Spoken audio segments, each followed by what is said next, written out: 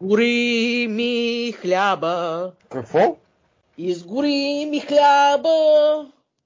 Хляба ли си изгорил?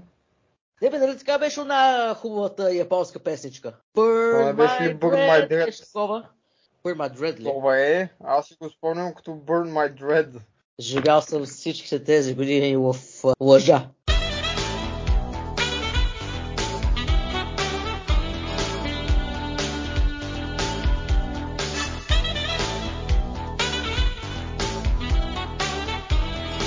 Здравейте, драги слушатели! Добре дошли на летният епизод на Вулгар Беклогъри, където и върхолици пожелаваме Рест пийс на E3.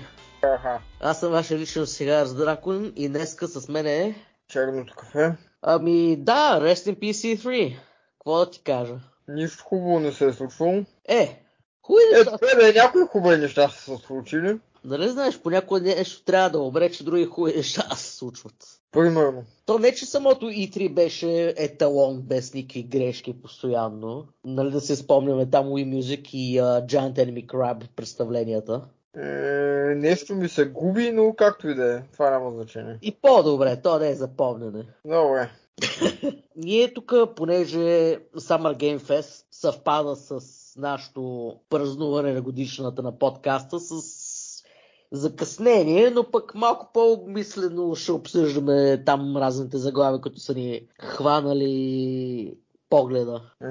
И в общи линии да видим какво мислиме за изтеклата информация за Persona ремейка. Твое мнение, кафе?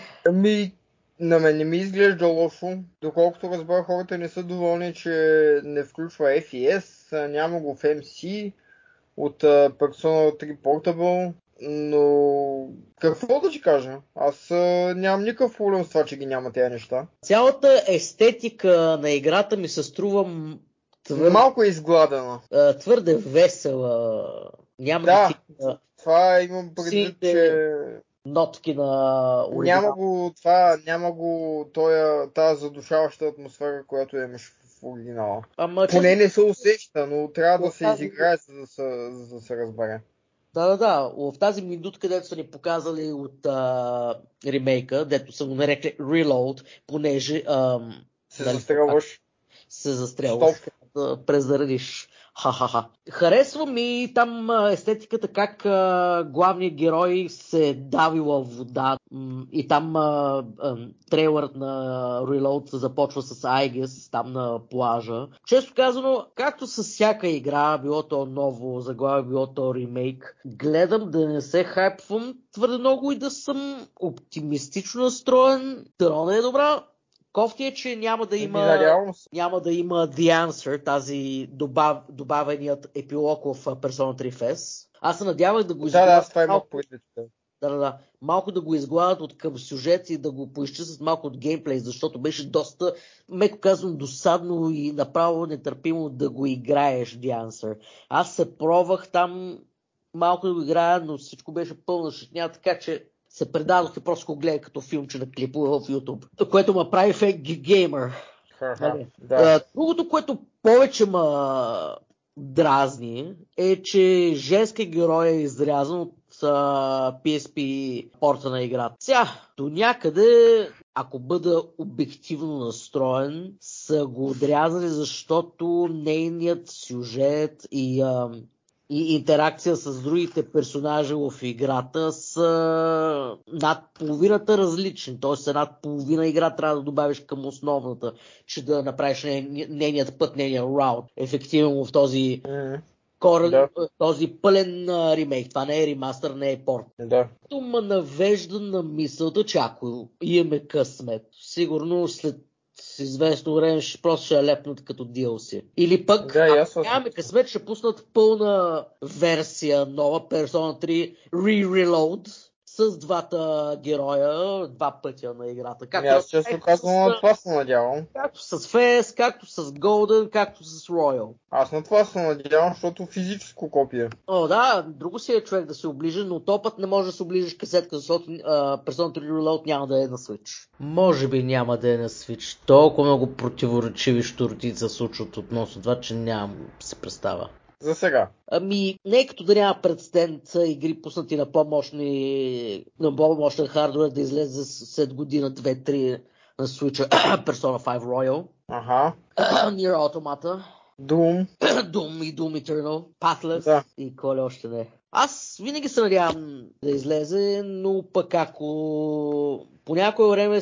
Знаеш какво? Няма да го пуснат за Switch, ама като излезе наследника на Switch, там ще го пуснат. Не е изключено. Сякът се замисля. Да, абсолютно е вероятно. Най-хубавото нещо на Persona 3 Reroll с този ремейк е, че ще оправят абсолютно шитнята, която направиха с музика с Persona 3 Portable ремастера. Да, там беше голямо с изкуствен интелект са изгладили графиката, че всичко изглежда като ресур от 3 годишно хлопе. Ама музиката да усрещне, това е... На Persona игра, това е вече... Кипнаме всичко на мен.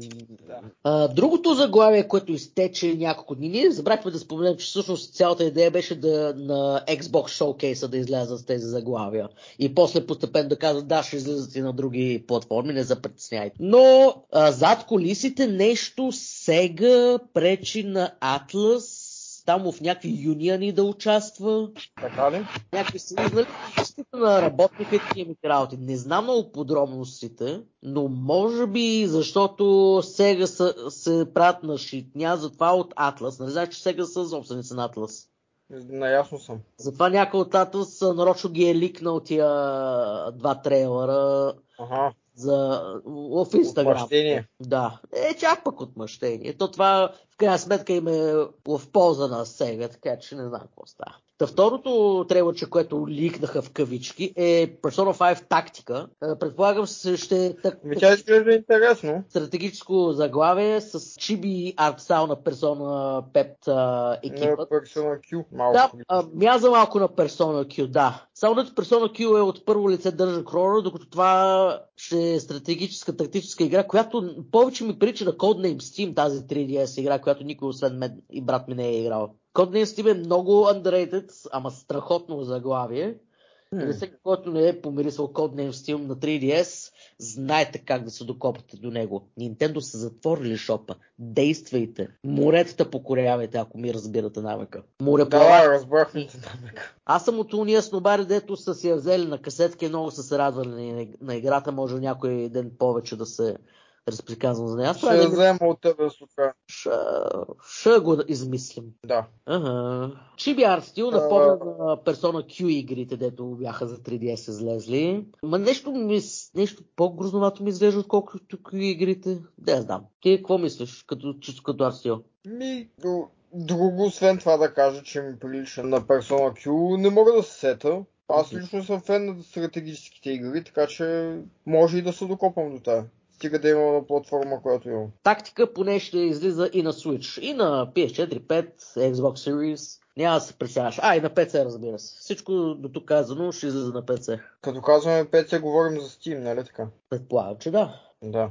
И мисля, че и ако имаш Game Pass, можеш и на компютъра да ги играеш. Нали, този абонамент на Xbox. Ясно, разбрах. Какво да кажа? Да. Няма полза носи на Microsoft този Game Pass. И то не само на тях. Примерно, аз съм разработчик на едно дребно заглавице и го пусна да излезе на Game Pass. Може някой човек, който няма Xbox или няма PC, да си каже, има добри отзиви, нали, на версията, дето е излязла на Xbox, да си я взема на PS5-цата си, примерно. Един вид цялата игра излиза като демо за... разбира се, също месечния абонамент. Да. Netflix за видеоигри. Браво на Xbox. Ако имаше заглавия, които искам на Xbox, например Spider-Man 2, там другите Sony заглавица, аз бих се взел веднага Xbox и да го карам на този абонамент, за да пробвам и другите нещица. Дето така излизат.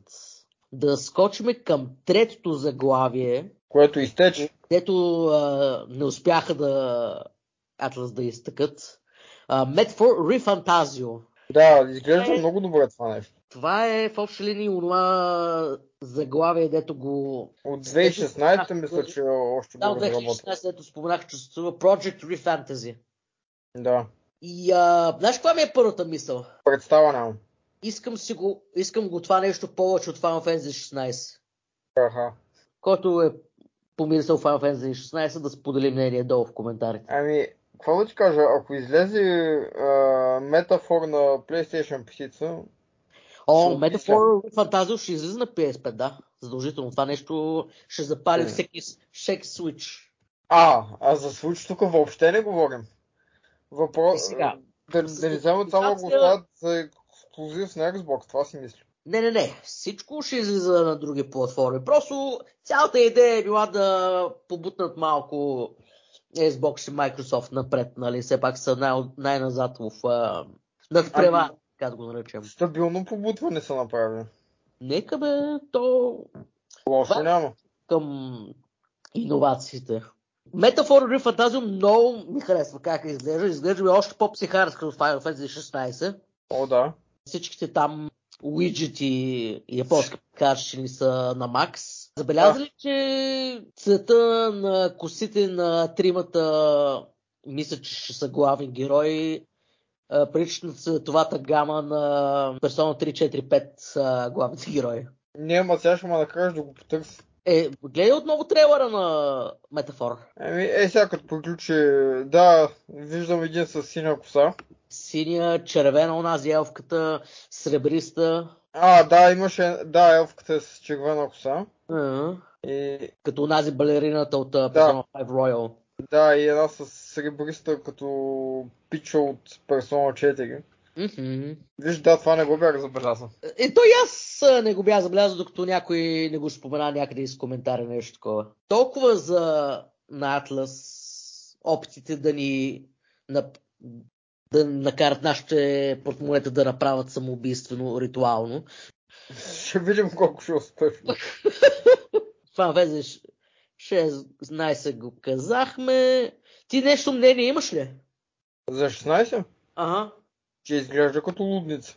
Да, екшен RPG много така отива на поредицата, макар че аз има една снобарска част в мен, дето мрънка сигурно под нос. Не е turn-based, не. И обаче аз му казвам спокойно, Atlas ти дава turn-based, Square Enix ти дава Octopath и Bravely Default, не се притеснява, имаш и turn-based, имаш и екшен. То, нали знаеш, снобите, те не можеш да говориш с тях разумно, дори да са част от тебе, лол.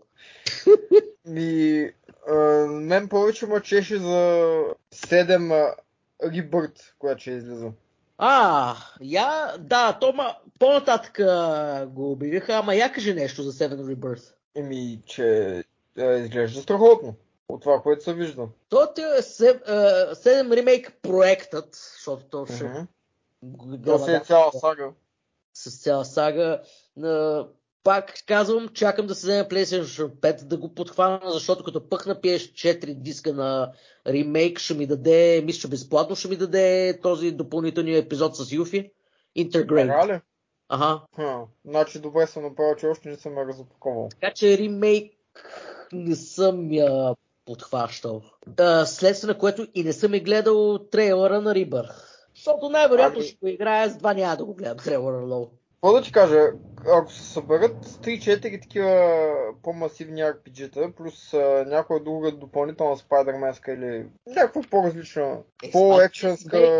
И Wolverine ще излизат за това. С година по-после ще излязат на PC сигурно.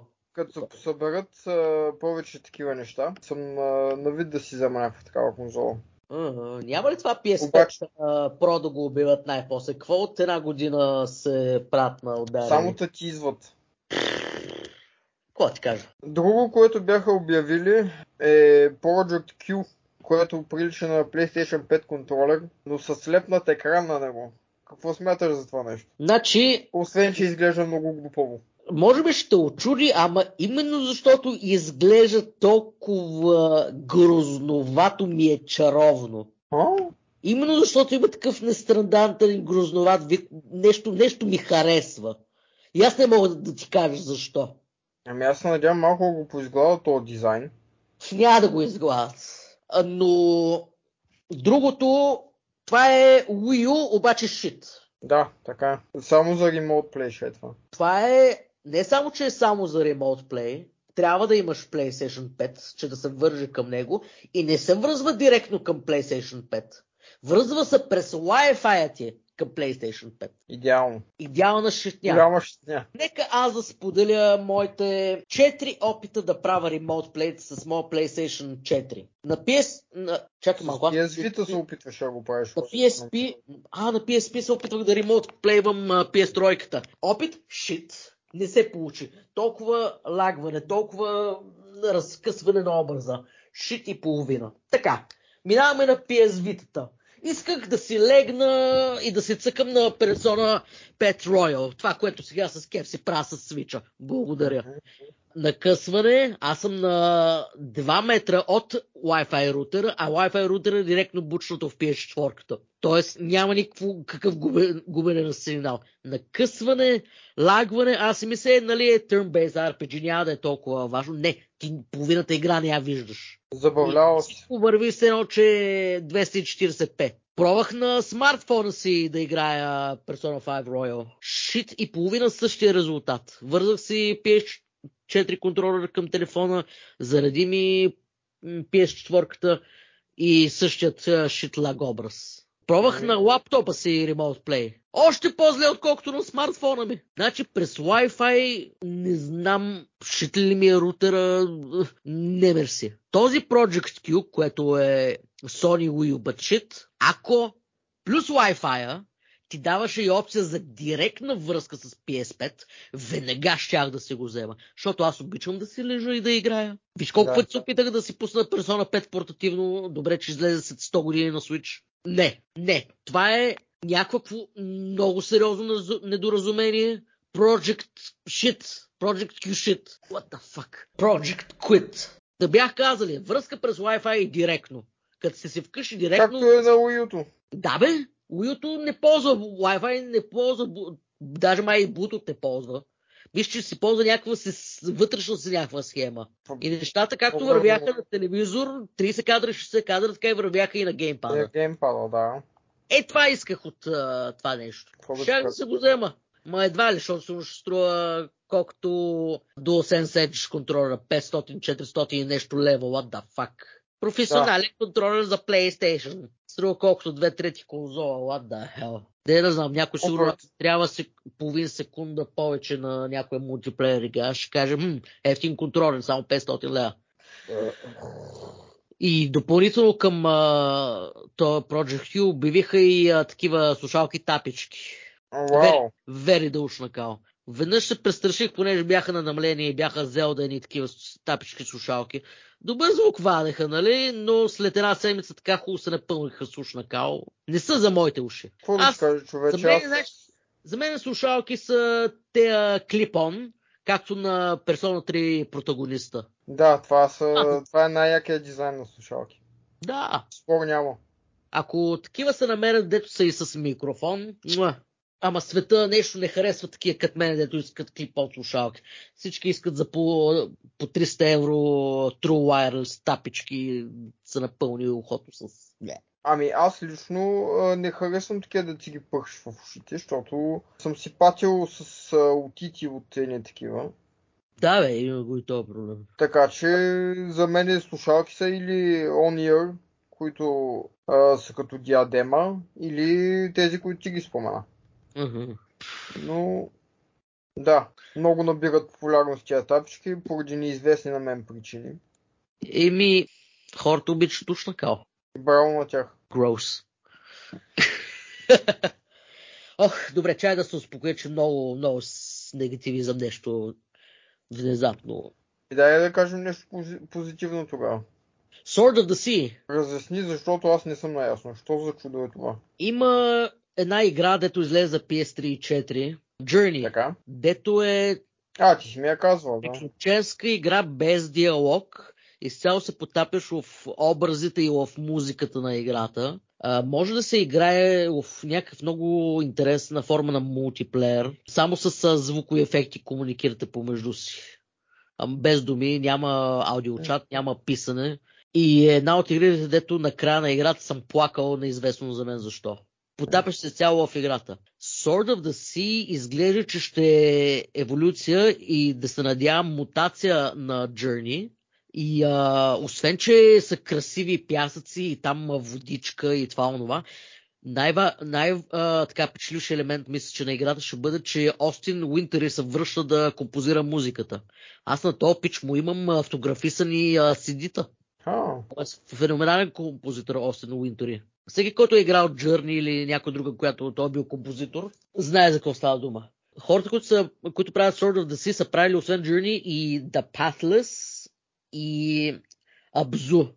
Също едни такива изчанчени otherworldly извънземни преживявания. И имат добро реноме, така че Sword of the Sea е топ заглавие за мене. За какво излиза? За всичко? PS5. Само за PS5? Да. Ние сега май до края на сегашния епизод май само PS5-ичката ще обсъждаме. Така изглежда. Друга PS5-ичка инди игрица Ултрос. Някои хора са хапнали весели магически гъби в горичката и са измислили този, надявам се да е метроидвейника. Значи това е нещо просто халюцинации най-вълшебни. Художника Ел Хуерво, дето е правил Hotline Miami поредицата, участвал в Утрос. Така че това веднага ти дава good vibes. Весели гъбки. И чудовищата изглеждат психарщина, ама не е японска. Хубаво е да се занимаваш с друга психарщина да пробваш. От друга страна психарщина. Аз утре не знам от каква народност са разработчиците. Испанци ли са? Нямам представа. Няма значение, психарско е, харесва ми. И Hotline Miami е... Гледам тук някакъв... Не, чакай, аз се обърках. Извинявам се. Има някакво Final Fantasy чудовище с име Ултрос и за малко ще да направя някаква грешка. Не се притесняй. Грешката е точна. Да. Ами така като го гледам в Steam изглежда доста шарено. О, да. Весели гъбки на Макс. Да, точно прилича на халюцинация. Ами, много готино. Определено искам да я пробвам тази игрица. Евентуално като имам PS5.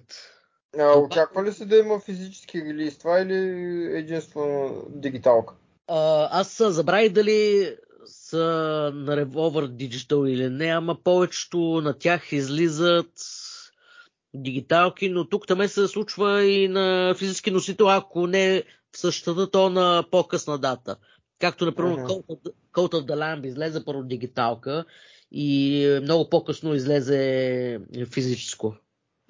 Такива хора... Това е едно такъв впечатлиш бизнес модел. Купиш се играта, след това пак си я купиш, ако искаш физическо. Дабл дипинг му се вика. Те знаят това нещо и затова така го експлоатират. Окей. Какво се прави? Тук искам да обърна внимание и на няколко втори части игри. Примерно? The Talos Principle 2 и Alan Wake 2. Не съм запознат нито на от двете.